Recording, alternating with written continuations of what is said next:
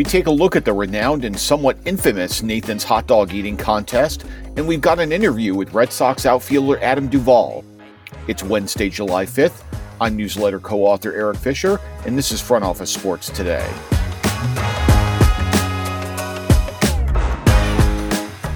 And now we're going to bring on senior writer Mike McCarthy, who's going to break down what he's been working on here, exploring one of the most time-honored but perhaps a little controversial 4th of July traditions, the Nathan's hot dog eating contest. Mike, what'd you find out in your reporting? Well, we just did a big feature on the contest, which took place over the weekend, of course, on its natural thing on 4th of July.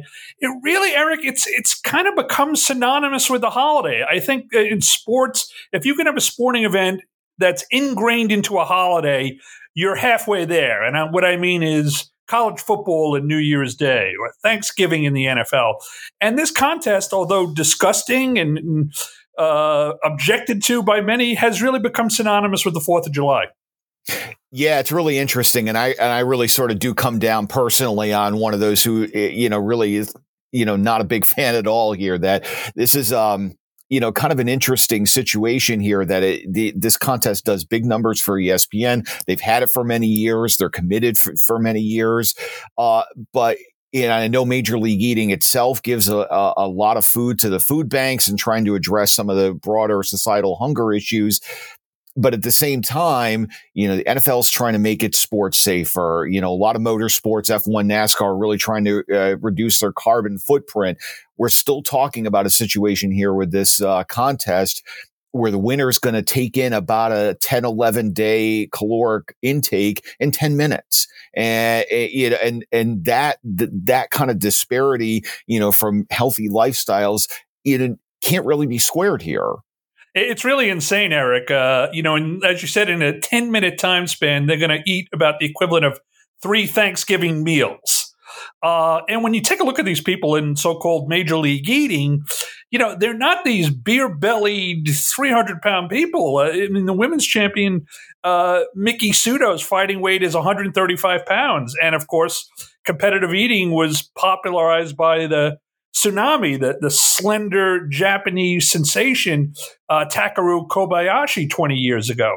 So, there is a method to their madness. They figure out a way through cleanses and diets and preparation to ingest this food and keep going back for more. But there's still, a lot of concerns about competitive eating. You're absolutely right, Eric. A lot of critics out there who think it's, can harm their lifestyle. It's potentially deadly.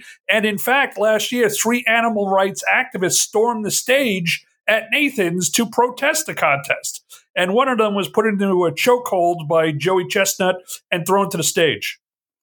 Yeah, and as this time goes on, we continue to grapple with some of these larger societal issues and the hunger and the malnutrition and all of that.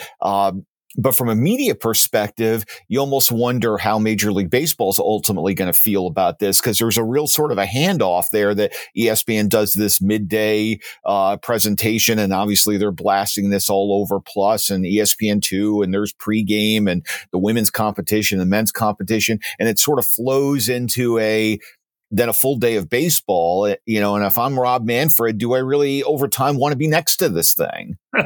That's a good question, but you're right. I mean, the way this event has become so popular that it's really part of the schedule, right?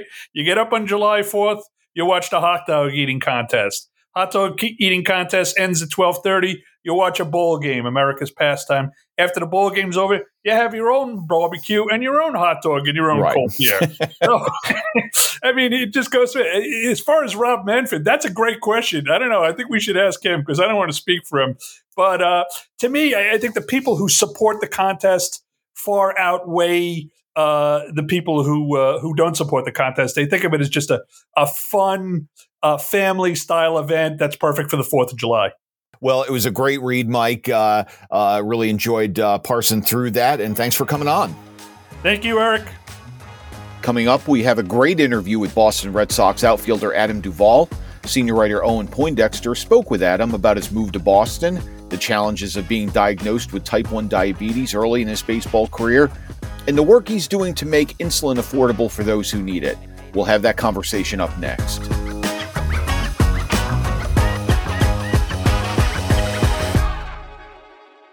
All right, I am joined now by Boston Red Sox center fielder Adam Duvall. Welcome, Adam. How's it going?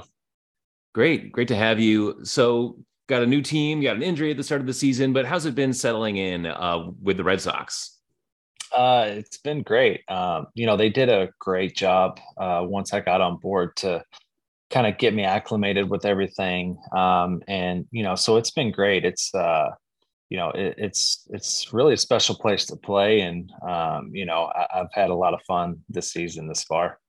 And for someone who you've been around for a little while, you've been on a few different teams. What does it mean to get acclimated to a new team? Yeah, so there's different ways of doing things. Every team kind of has their own way of doing it, and their own way of thinking about how to, whether it's score runs or play defense, and different schemes. So I think getting acclimated with the type of play, and then obviously figuring out where everything's at. Where's the gym? Where's the food room? Those types of things. And Fenway is definitely a unique place in that, because it seems like you have to take a little hallway to each and every room. So just getting acclimated with where you're supposed to be, and different meetings and those types of things. So. Right. And the outfield in Fenway is unique in baseball. Exactly. Does it feel like you're in a 100-year-old stadium when you're there, or is it kind of like anything else? No, it does. It does. And I say that in a good way. It just feels like there's a lot of character. There's a lot of players that have played there before you, and with running out on Fenway is a pretty cool experience. And being able to do that every week is pretty cool, and I don't take that for granted. Yeah, absolutely. So obviously we've got some new rules in baseball this year. There's been a lot of attention on how it's affected pitchers for obvious reasons, but what's it like being a hitter, with the clock and everything else? That's something I'm dealing with right now, because being hurt for 7 weeks and coming back, that's something that I've had to readjust to. I think in spring training I got adjusted to it, got used to it, and then had that kind of break, and so now that's something that I'm starting to get acclimated to again. So, but with the pace of play, I think it's been great for the game. It's been great for my legs, not having to stand around as long in the outfield. And, I think that's big for injuries, and being able to recover. And the season's such a grind. We play 162 games day after day after day, with very few off days. So I think the pace of play, and the action that we're getting during that play has been good. Yeah, honestly, for all the chewing over these new rules, what they mean, how they affect the game, I had not thought or even heard of anyone mention just standing. How it means less standing for you guys. So yeah, that's got to be a good thing. Do you have a favorite or least favorite new rule, or is it all just kind of coming at you? No, I mean, there's always a learning curve. There's going to be teams that try to exploit them, and so. But yeah, I mean, it's they're just new rules. You get used to them, and then you don't even think about them again. So once you get to that point, it's good. Sure, absolutely. So one thing I learned about you very recently is that you were diagnosed with type 1 diabetes in college. Obviously curious how that's affected your career, your playing career, but also how's that affected your life as a person? What does that mean for you? Yeah, I got diagnosed in 2012. I was actually going into my high season with the San Francisco Giants. But yeah, I mean, it's a lot to take in. It was kind of a punch in the face a little bit at first, and because I wasn't really aware of the disease, I wasn't aware of what it meant, and so there was a big learning curve that I had to kind of take in, and try and do as much research as I could, and trying to educate myself on it and how to deal with it, especially just going into a new season. So that was kind of the process there. Did it shape what kind of player you became in any way, or what you could do, what you couldn't do? No, I don't think so. I think, my mindset was just, okay, how am I going to be the best player, that I can be, still dealing with diabetes? And, for me, that was trying to educate myself and trying to learn as quick as I could, kind of learn on the fly, because I got diagnosed maybe a week or so before the season started. So, it was, there was a lot to learn in a little amount of time. So, that was my mindset towards that. Yeah, right. I'm sure there's already plenty on your mind before you had that, and all of a Right. sudden, yeah, and you have this for your life. Yeah. Now you're educating other people. You're raising awareness to other people about the condition and how they can treat it. So tell me a little bit more about that. Yeah, so this is something obviously dear to my heart, living with it every single day, 24/7. And, so I'm super excited about this. I'm partnering with Lilly in an effort to increase awareness of insulin affordability, for those who might not be able to afford insulin. And so, I think it's, let's just say I couldn't imagine dealing with diabetes without insulin. It's something that we rely on 24/7. So, we're running a campaign right now on Instagram and Facebook. There's a filter. It's hashtag tap the cap. And it's a fun way to kind of spread this awareness and try to educate people on the availability of this insulin.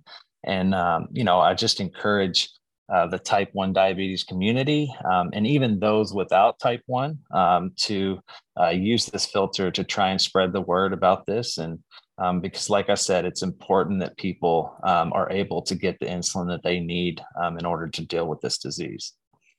Yeah. And for me, honestly, it's a reminder that even in a world where, like, for instance, I know that you hurt your wrist earlier this year. If I did more research, I could probably find out how badly you hurt it. And, did it affect your range of motion? All these things that we're just, are available to the general public, about athletes and their bodies. But there's still so much we don't know. We don't know what's going on, and, all the personal stuff, but also all these other health challenges that people can play through. And so it doesn't show up on the IL designation. But obviously, you're human beings. You've got more than just what's going on in the game and what affects you there.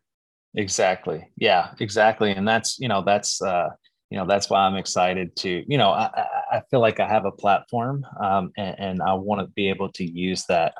And, this is one way that I can with partnering with Lilly. And, that's why I'm excited to do that. Yeah. Yeah. Very cool. So before you go, I want to give you a few lightning round questions. So just be a few random questions, some about baseball, some not. Okay. Not counting yourself, who has the best walk-up music? I like Justin Turner's walk-up music. It's good. It Okay. usually gets the fans. I'm not sure exactly what song it is, but it's the fans usually are pretty engaged. Nice. All right. I'll look out for that. What's your favorite movie? Favorite Forrest Gump. If you were going to start a business with another MLB player, who would you pick? Ooh, man, that's a tough one. Yeah. First person I've thrown that one at. I was curious how you Yeah, respond. I don't know. I don't know about that one. All I'd have right. to All give right. that one more thought. Okay. All right. I'll let you come back to that one. They All say right. don't do business with your family and friends, so I don't know. Okay. Yeah. No, that's fair. Following that up with another not an easy one. If you're MLB commissioner for a day, if you had, one shot with a magic wand, what would you do? One shot with magic wand. I would eliminate the quick pitch. Yeah. And just for our audience, what is the quick pitch? The quick pitch is when nobody is on, not having to come set and just kind of act like you're coming set and then quick. It's a way to kind of get the hitter or surprise the hitter, and get them off balance. All right. All right. And last one, give me a favorite moment from just an ordinary game, not a playoff game, not one where you clinch the division, just you're one of the 162 games that you play a year, just something that stands out for you. I think it would probably be robbing a home run. Yeah. Just, I take pride in trying to help the pitcher out as much as I can, because I know they're up there working their tails off. And so, being able to rob a home run and take away that, I know means a lot to them. So being able to do that's pretty fun. All right. Very cool. Adam Duvall, thanks so much for joining us on the show. All right. Thanks for having me. That's all for today. Thanks again to Adam Duvall for coming on the show, and thank you for listening. If you enjoyed the show, please leave us a rating and review on the podcast platform of your choice. We're even available on YouTube at Front Office Sports Today. Owen will be picking it back up tomorrow, so until next time, see you soon.